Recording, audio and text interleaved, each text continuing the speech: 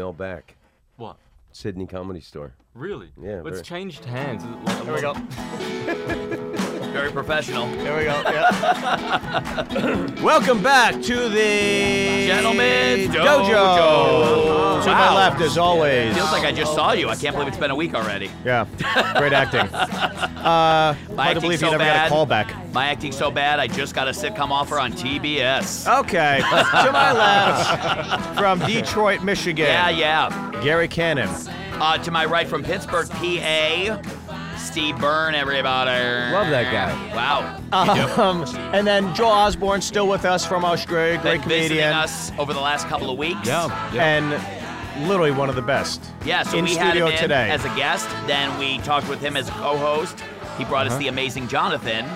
And now we have a fourth person in studio. But this is our guest today, Yes. our special guest. Yes. This guy literally, Done it all. like, respected young comics, vets, all comics love this dude because not only is he goddamn hilarious, but like one of the nicest dudes and like such a chill guy. And looking good, looking like triathlete today. I don't know what's going on here, but Yeah. Mr. Tom Rhodes, everybody. Woo! Owie. Who How you also, doing, bud? Stephen, has a show right here on the ATC network. That's right. I He's do. part of our family. Tom Rhodes Radio Smart Camp. There you go. But you don't do it here at the studio here in LA. No, I didn't live anywhere for 10 years. Yeah. So mostly it was interviewing people all over the world, comedians around the world as I traveled. But yeah, I do it wherever I'm at. Once a week. Once a week, yeah. Yeah, there you go. I just, I just had Mark Maron. I did Steve Wozniak. Oh, wow. And then I did Kim.com 2 years ago when I was in New Zealand. He's on the FBI Most Wanted list Oh. for MegaUpload.com. Remember that? All those movies were... Oh, he's like yeah. a Bond villain. Very interesting guy. And he's not allowed to leave New Zealand. Right. Yeah. He's like German and Finnish. Guy's like 7'3", you know? Well, listen, we don't want to brag. I know you're getting these big names, but a couple weeks ago we had Owen Benjamin. So you take that shit. And we also had Joel Osborne. I mean, we get these names that you probably can't get. I had a great moment with Owen last night. I was at the Improv. The guy that went on before me, man, blew the light by like 20 minutes. Yeah. And I don't know, it seems like a thing, you just introduced me as a nice guy, so I shouldn't complain about No, we're all still comics, though. the lack, Fuck that guy! the lack of respect some of these younger guys have for the light. Yeah. Guy did like 20 minutes over, and then like, I'm at the end of my set, and the light came on, and then I had started a bit, and then I saw the light, and I got to wrap this up. I got the light. And then some woman in the front goes, no, tell us. And I go, yeah, well, no one else here cares about the light. Why should I? And then Owen, I hear him on the side go, I'm here. Okay, thanks, Owen. No, I love Owen's fantastic. So, and my respect for him made me wrap it up. You traveled, though. You're like not just a You started in San Fran, correct? No, Is that I where you started in Orlando. I grew up in Orlando. But why are you like synonymous? Maybe because it's... Well, San Francisco is where I got good and where I gained television notoriety. I lived there for 7 years in the 90s. Okay, yeah. You got your legs in San Fran. That's where I got hot. And then you were in New York for a while, too, right? I've lived in New York twice. Yeah. But you're like international, though. You've lived everywhere, and like you said, you had like a storage unit for 10 years, and you where are all the places you did live? I lived in New York City when I was 20, worst year of my life. Then I moved to San Francisco when I was 22, lived there for 7 years. Then I got the sitcom on NBC, lived in LA for 2 years. That didn't work out. Then I went back to New York City for 2 years. And then the money I had from the sitcom I looked at as my NBC artist grant. Right. So I started making systematic trips to London. And Greg Proops and Rich Hall are two of my oldest best friends. They were So was it with the intent of doing stand-up over there, too, or just to visit? No. I went there to do stand-up, to get in. And they kind of coached me. You don't go to the best clubs first. Right. You go to the peripheral clubs and you get your sea legs. Mm-hmm. You find out what references work and what doesn't work. And then you get your confidence there like you would anywhere. And then you go to the Comedy Store in London and wherever. So once I cracked London, I started going there semi-frequently, and then that led to gigs all over Europe, gigs in Australia, all over Asia. You were huge in Amsterdam. I remember you were like the Letterman of Amsterdam. And then I ended up moving to Amsterdam because I fell in love with a Dutch girl, and that relationship didn't work out. But these people from this Dutch television network were looking for an American to host a late-night talk show. And they saw me at this comedy club in Amsterdam called Toomler, and they said, that's our guy. So Wow. I was on television for 3 years Yeah. in Amsterdam, and it was great. So, it was like being famous in Vermont. You know, it's a small country, but there's nothing wrong with Vermont. It's a great place. I loved it. I love Holland. What kind of guests did you have on there? We had some Americans. We had Tenacious D. I gave them a tour of Amsterdam. That's on YouTube. I had Steve O from Jackass on. Yeah. That I had on YouTube, but they made me take it down for the nudity because there's no censorship on Dutch television. You can show anything, you can say anything. Right. The only censorship on Dutch television is you cannot endorse products. I could say I like beer. I couldn't say I liked Heineken. That's endorsing a specific brand. Right. So Steve-O can't believe there's no censorship on Dutch television. So he comes out smoking a joint. Amsterdam, really, man?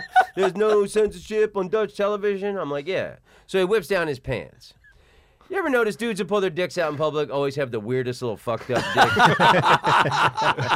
It's never a dude with a pretty dick that whips it out. So he's got some weird little slimy fucked up looking dick, and it was bent. And then he asked for a stapler, and then he spread his nutsack across his thigh. Yeah? And then he stapled his ball sack to his leg. And Dutch television, they got a close-up of it. No, right. And you can see the blood spurt and a little metal prong holding his nasty nutsack to his thigh. Gary, keep in mind, you've never had a TV set. That's why I So don't pull that's my gotten pants on- down. Yeah. I have a pretty one. So that was, that was the Steve-O incident. But then there was a lot of Dutch celebrities. And then everyone would be explained to me like, this is the Pamela Anderson of Holland. This is the Howard Stern of Holland. It was like a little miniature dollhouse version of American show business. I remember seeing Dave Attell came out and did an episode of Insomniac over Yeah, there. yeah, that And was then really you awesome. You took him out on the town and Yeah. showed him all the bars, all the sites. Yeah. Yeah, it was really cool because Dave Attell is, one of my oldest friends, and I knew he was coming to film in Amsterdam, and I was like, hey, man, whenever you're done filming, let me know. We'll get together. And he's like, no, bro, you're on this. I want you to show me around. So genius concept he had for coming to Amsterdam. He was going to experience the 7 deadly sins, and I was envy. So he comes to my television. He came to a taping, and they film me doing my show, and then I take him out. I actually took him out 2 consecutive evenings, but the way they cut it together, it looked like it was one night. So I took him to all the hottest clubs in Amsterdam, and granted, there were a lot of women talking to me. But the way they cut it together, I look like Elvis Presley. Yeah. Yeah. And then they would cut to him, and he's on the side shrugging like, wah, wah, wah. Like, no one's talking to me. I mean, Attell's a comedic genius, and I thought that was really brilliant. And he didn't have to put me on that show. It was really great that he did that. Yeah. He's a good guy. And like when I started in New York, he was the guy. He still is, Still is probably. the guy, Yeah, yeah. he still is. I mean, it's been years since I've been there, but everybody always was like, that's the gold standard in terms of what you'll see on a stage on any given night in New York City was Dave Attell. I remember I was living there in 98, 99, and it was the first time this had happened. It's happened several times since then. But the country was aghast. It had happened in New Jersey. Some high school girl had given birth and thrown her baby in a dumpster, and her boyfriend went to the prom that evening. I remember this. Remember Yeah. that? And it was just like, oh my God, nothing more horrific could enter the human brain. And Attell goes on the next night and he goes, I don't know why everybody's upset about this. You can have a baby anytime, but there's only one prom. Oh my God. I'll never forget, like I was always at the Cellar, and I always had the late night spots, whatever. And when you're young and you have all the vets or whatever, just like, oh God, I don't want to perform in front of this guy. And Attell's in the stairwell waiting to go on, and I'm just like, oh fuck, I was doing this awful bit or whatever at the time. I thought it was awful. And I come off, and Attell's like, hey, it's a pretty good bit. And I was just like, oh, it just made you feel like sky high for the next month. Like, oh, maybe I do belong here. I don't know. I'll learn. I'm still young, but it was like, to get that nod from a guy like him was just unbelievable. Yeah. Absolutely. And by the way, how do you get the show, backing up a little bit, how do you get Mr. Rhodes? Like, how does that happen? How did that come together? Because again, Talent, Gary. Two people with sitcoms here that, Well, yeah, a lot of you younger kids won't recall. When Comedy Central first came on, the first few years, I was like the face of the network. I had long hair, and I was all skinny and sexy. And I filmed all these different the interstitials. My jokes were filmed like rock videos that they played between the commercials. And then I started to do everything for them. I covered the Super Bowl, the Dream Team, and then I had the first development deal in Comedy Central's history. And that led to me doing a special called Viva Vietnam, where I went to Vietnam because my father flew helicopters there and was shot down in the war. He survived. But so Bill Clinton lifted the travel ban on Vietnam the way Obama just did for Cuba. And we went there in September 94. I guess it's also when Comedy Central had money. Yeah, well, and then, no, they were a young network then. Yeah. So it came on in April 95 to coincide with the 20th anniversary of the end of the war. And that kind of was, got me some nice critical write-ups. And then in July of 95, I did the Montreal Comedy Festival. And I was kind of the belle of the ball. And I got a deal with NBC. And then the next year, the sitcom came on. Did you like doing the show? Was it a lot of pressure? Did you feel the pressure every week? Yeah, I mean, I was really excited about it. I thought, at the beginning, I mean, you know, Steve I think you could relate to this. I mean, I kind of felt like you feel like the quarterback of the team. Yeah. When it's your show. And, you know, and Steve was nice enough to put me on his show. Just a great atmosphere around Sullivan and Son and everybody who worked on it. I really, there was a nice feeling with the cast. We had a great cast, but then it kind of became a kid's show, like episode 3 or 4, and then the writing really went into the toilet. The first season you can't do 5 holiday shows. You know, we did a Valentine's show, a Halloween show, a Thanksgiving show, and I played a school teacher, and we did a Christmas episode where I took my students on a skiing trip because, you know, everybody goes on a skiing trip with their English teacher at Christmas. So, you know, the cast was brilliant. Stephen Tobolowsky, Jensen Ackles, who's a massive star now, Lindsay Sloan, Ron Glass, Sean Weiss. I mean, a cast that killer. I think that the writers have to take a large brunt of that failure, but that's not the way things work. I had to walk around with the stench of that not working out. There was what subject did Ron Glass teach? What was his? He was like the history teacher. I remember one of my favorite, and I remember this clear as day because I used to watch the show. I remember Ron Glass came up to you first day of school, and he's like, "Hi, I'm Ron, history teacher." And your reply was, "Don't worry, you'll find something." Yeah, you'll find something better. Like that. Ron Glass was one of the nicest people. I'm still friends with him to this day. I'm still friends with Tobolowsky. The friendships I made from that experience are invaluable. That I'm still friends with a lot of these people. But it was funny. He was like the guy that I was the closest with while we were doing it. And then on the television show, he was my nemesis. Oh, yeah. He's the guy it was almost like that Looney Tunes cartoon where the sheepdog and the wolf, you know, they're having lunch together. Yeah. They clock in and they go back to fighting. How does it feel to go from, you know, being so huge in Europe and then coming back to the States? Did you feel like you missed a beat at all, or were you just right back in the swing of things? No, I had to come back and get in the back of the line. Yeah. Oh, really? You felt like that? Well, there's clubs all over America that, I mean, I would still come back and do the stand-up. I never stopped doing the stand-up. That show, you know, it was like every other week I had off. Yeah. So I'd fly back to the States and I'd do San Francisco Punchline, Minneapolis Acme, the Atlanta Punchline, all my Chicago Zanies. Yeah. And I didn't want my American comedy muscle to get flabby. So I still had... Sorry, Gary. I still, that stuff around the States I still maintained. But as far as like Los Angeles and stuff goes, I mean, yeah, I had to come back here and get in the back of the line. Because you and I both spent time in New York, when I say New York City to you, what does that mean to you as a comedian? Well, I moved there when I was 20 years old, and because you went back and forth, so I'm wondering what. Well, I've always gone to New York, and I feel you have to go there a couple times a year, or at least once a year. I lived there when I was 20 like a dog. I wasn't good enough as a comedian, and I couldn't get on at the main clubs. And I lived in Washington Heights. This is 1989 as crack was coming to the neighborhood. In the neighborhood I lived in, there'd be gunshots at night, and in Cabrini Avenue where I lived, in the morning there'd be burned out smoldering cars. Like people that would steal cars would drive them way up to the top of Manhattan and set them on fire.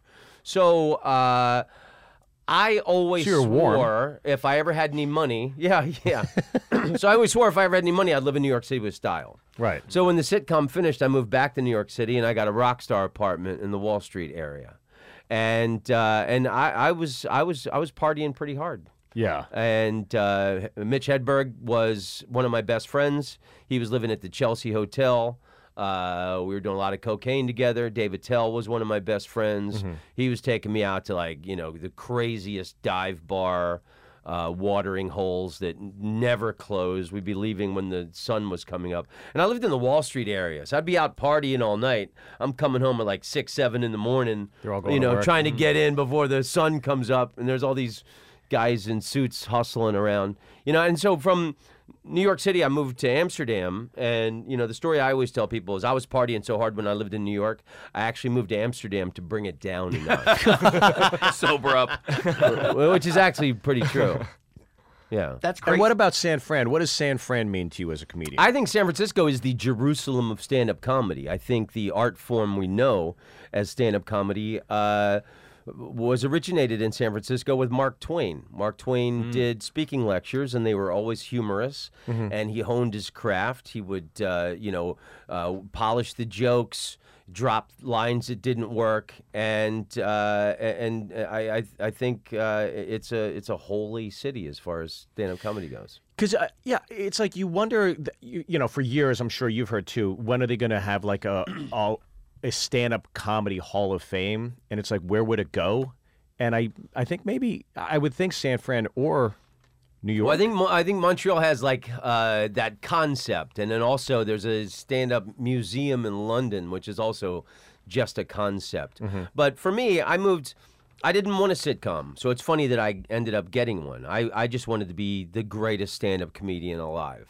So I moved to San Francisco. I always thought a higher intelligence of comedy came out of there. And when I was there, man, it was Greg Proops, Mark Maron, Margaret Cho, Patton Oswalt, just top of the game.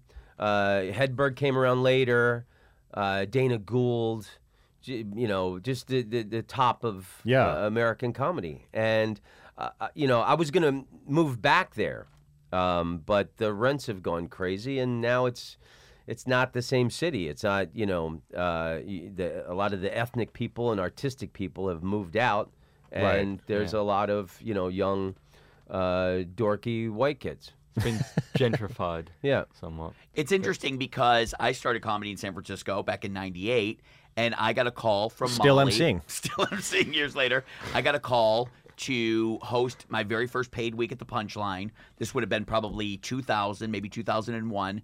I was hosting, and it was you and Mitch Hedberg co-headlining. Holy shit. That's and a I killer. remember that weekend, and it was first of all, your first paid week at the Punchline, and then to work with you and Mitch as my very first paid week was just unbelievable. That's really special because Hedberg and I, that was 98, 99 when I was living in New York.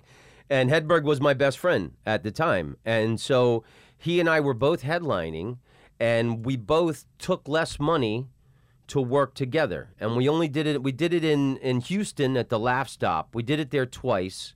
And then Jeff Wills, who booked the Punchline at the time, said, "Hey, fellas, what about us? So we booked it there. And then I think we did one other one. I think the Atlanta Punchline. So we did like 4 or 5 of those weeks together, just because we were buds. such great friends. Yeah, and we took less money to do it. it's amazing. Like you can still go online. You go on Facebook, or whatever, or Twitter, and you'll just scroll down your feed, and at least like once every 2 weeks, there will still be like a meme of Hedberg and a joke. Why do you feel? Because you're so tight with him. Why do you feel like he still resonates today? It's they're like Far Side cartoons. Yeah, They're timeless. yeah, And the thing about Hedberg, he felt strongly about political shit and things that were going on in the world, but he never mentioned it in his comedy. He never talked about sex or politics. yeah. And I've met old women and kids that can quote Hedberg lines. Yeah. And it's just, I don't know. It's like something that you share with people, and it's funny because like, he and I were like partying so hard, and well, whatever. We'll delete that message. I'd see him, and then he'd have like a new 5 minutes. I'm like, hey man, when we were doing coke with those black guys by the Holland Tunnel, when did you have time to write a Cinnabon incense bit? Yeah. We've been together for the last The whole 72 time, yeah. hours, and I don't know where these 5 minutes popped up. Right, Shit, and they it's were amazing. a good 5 minutes. Brilliant. Yeah, that was the crazy thing. I remember working with him once at the comic strip. He came through New York City one time, and the thing I took away from him was, obviously he's a great comic, but what a sweet, like almost like a gentle soul he was. At least to me off stage, he couldn't have been sweeter. And here you are thinking, oh God, this guy, he's got that half-hour comedy set that everybody's talking about at the time. He's just kind of taken off, and everybody was blown away. And I was just like, wow, what a nice guy to get to say that on top of the fact that he's so talented. Because almost to a fault, because like we'd be doing those shows together, and then like guys would drive in from all over the country, 5 or 6 guys. Hey, Hedberg told me I could do 5 minutes on the show. And, Yeah. it's just all these guys would show up Yeah. out of nowhere. They got nowhere to stay. They got no money. And Hedberg was a really sweet guy like that. And I guarantee for years their opening their line as they introduced was, "This guy opened for Mitch Hedberg." Yeah, of Yeah. course. Like, all right, buddy. Of course. Is it frustrating for you, Tom, to kind of see like how things have shifted? Because you said all you wanted to be was a great stand-up, right? So that's all you wanted to do. So is it frustrating now, like, because you put in so much work and you've just busted your ass on the road to be just this great comic, and now you see so many people that all they do is they post up some stupid YouTube video and they feel that they're ready to feature a headline on the road, and all of a sudden a 5-minute clip gets them a development deal, and so many people who are getting specials now just have no idea what the hell they're doing. I mean, is that frustrating for somebody at your level? Why would that bother me? I mean, if you don't have a quality act or personality, you're not going to survive. I mean, that's the business and the world we live in today. I post stupid videos once a week, and I put out a podcast, and I'm tweeting and posting stuff as much as possible on Facebook. I mean, that's just part of the business now. Gary doesn't really understand. As far as young guys with minimal talent, I mean, that's always been an element of the business. But that was us years ago, where we were the guy with 5 minutes, and I try and never get mad at like young guys who are getting TV stuff, because I was the young, good-looking guy who got all the TV stuff once upon a time. Yeah. And I remember the older, bitter comedians being a dick to me, and it was just the fact that I was getting all this television stuff, and I knew it, and I swore to myself then, I'm never going to be that guy. yeah, I'm never going to be the guy who's like, oh, look at that young guy getting all the TV shit. But No, hey, write better jokes, asshole. yeah. But Tom, don't and you then feel- I never wanted to live in Los Angeles.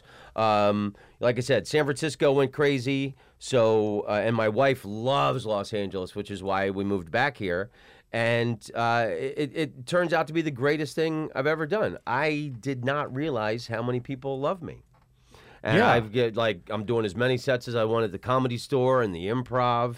And life here is fantastic. There's like every ethnicity from the world. There's every kind of ethnic food. I have been all over Asia and Europe and all over the world. I know, what specific Korean food I like. Right. I know what specific, Thai, Indian, anything. And Los Angeles is a phenomenal city. I always thought it was full of shallow, phony show business assholes because I never put much investment into the place. But now I'm living here, and it's fantastic. And, like I said, you're seeing some young guy with no jokes going on stage, going 10 minutes over his time. Those people don't last in the business. Right. Yeah, you don't see him a year from now. So, I mean, I'm not bothered in the least to answer your question. It's interesting because Aren't you going to ask me what stupid videos I put out once a week? No, I was going to ask Knowledge nuggets. I was going to. I watch them. They're on my Facebook. No, Tom, I wanted and to they're ask awesome. you. By the way, he does it in front of his. I've been to his place. I did his. You do it in front of. You have a wall of books. I mean, you are one of the few comedians I know that actually reads and is intellectual. What is the book that you would recommend to any comic that is hitting the road, bored out of his mind? Shantaram. Gregory David Roberts. I'd put that up. My favorite book of all time. Oh, really? Joel actually purchased it for me. It's on my bookshelf, and the other time I saw it was at your place. And really? Did I tell you about that book, Joel? No, Or we had both read it at this similar time. We were talking because we worked a week together in Sydney at the Comedy Store years ago, and I remember we were talking about it backstage a lot. And you were great. Like that was to work with you that week was really something. Awesome. And the other comics coming, hearing about you, coming to see you, it was fantastic. The Sydney Comedy Store is one of my favorite clubs on the planet. That was Absolutely love that place. was a great time. Yeah. Shantaram, this guy, he had studied to be he wanted to be a writer, A philosophy student. Philosophy student. He's from Melbourne, Australia. He gets addicted to heroin, starts doing petty crimes, does something really stupid, ends up in prison in Melbourne, escapes, and somehow gets to Mumbai, India. And then his money runs out, and then he lives in the slums.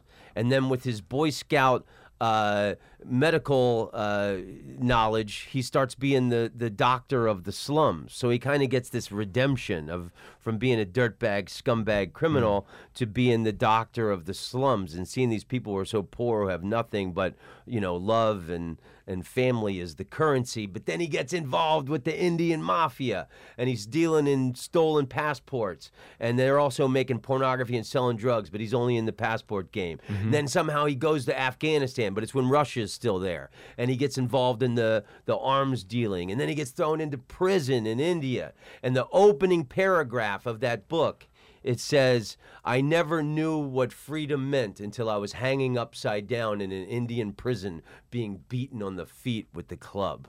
Jesus Christ. So again, it's like 980 pages. And it's a monumental read. But when he was in jail, he was writing it, and he had the manuscript, and the prison guard came in, and this is after years of working on this book, took the manuscript and destroyed it. Oh wow!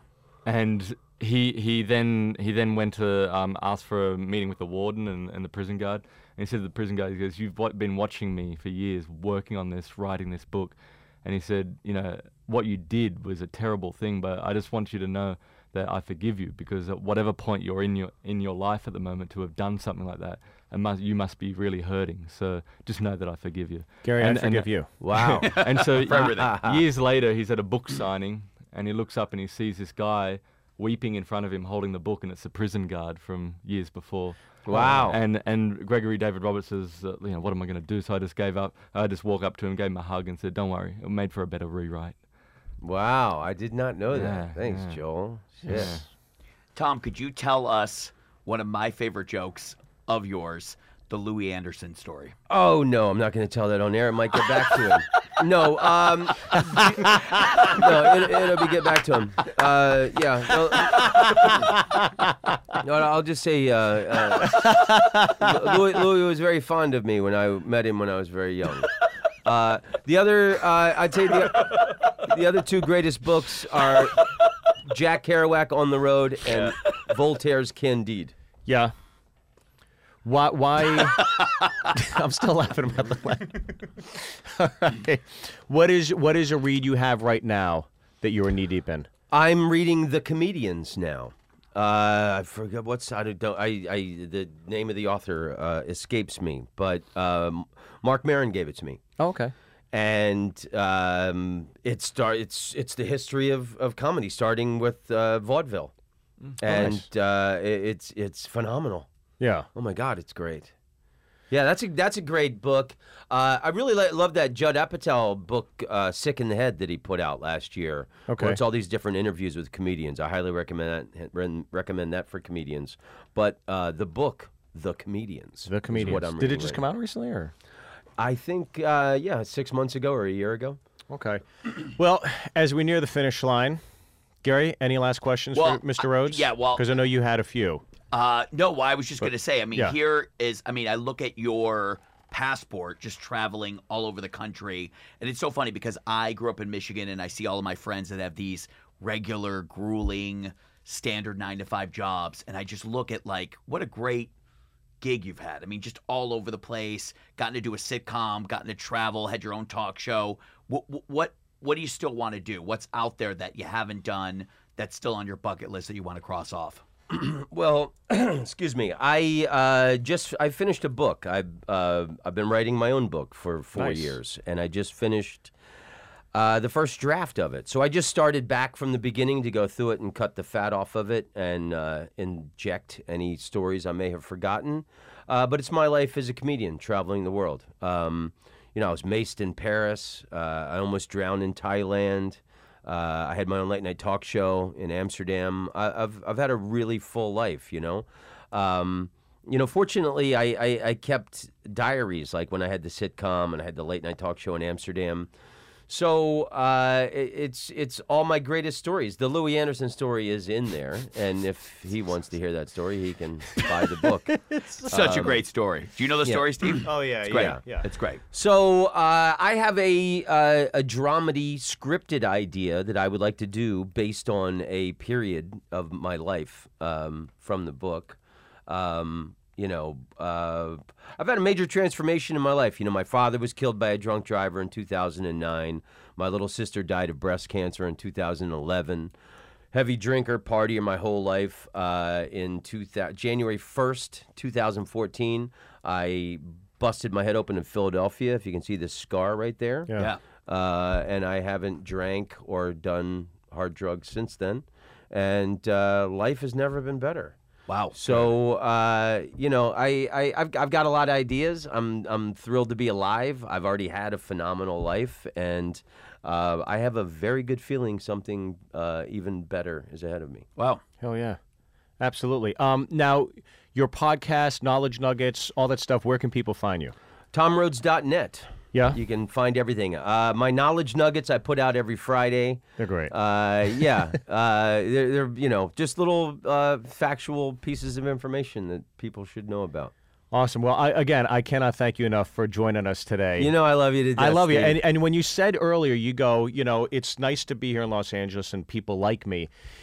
It's true, because you're one of the guys, like when I see you at the store, I light up, I'm like, oh, here we go. I'm going to have a great 10 minutes before I go on stage because I get to hang with somebody who's not an asshole at the comedy store. So not that all comics are, but some comics is a little heavy sometimes, but I know I get to have a nice conversation with you and hang out. So always a pleasure, and thank you for taking the time to be here with us today. Oh, love and respect to you, my brother. Osborne, do you have anything to say? No, it's been a pleasure. This has been great to hang out with Tom and hang out with you guys, This has been yeah, you're right. It's been a real pleasure. Mm-hmm. You're right about that. All Things Comedy. Yeah. TomRhodes.net. All the information's there. Where can they find you? Canon Comedy. Sure. Joel? Yeah, joelosborne.com. There we go. At Steve Byrne Live. We love you. Thanks for listening. I didn't know that story about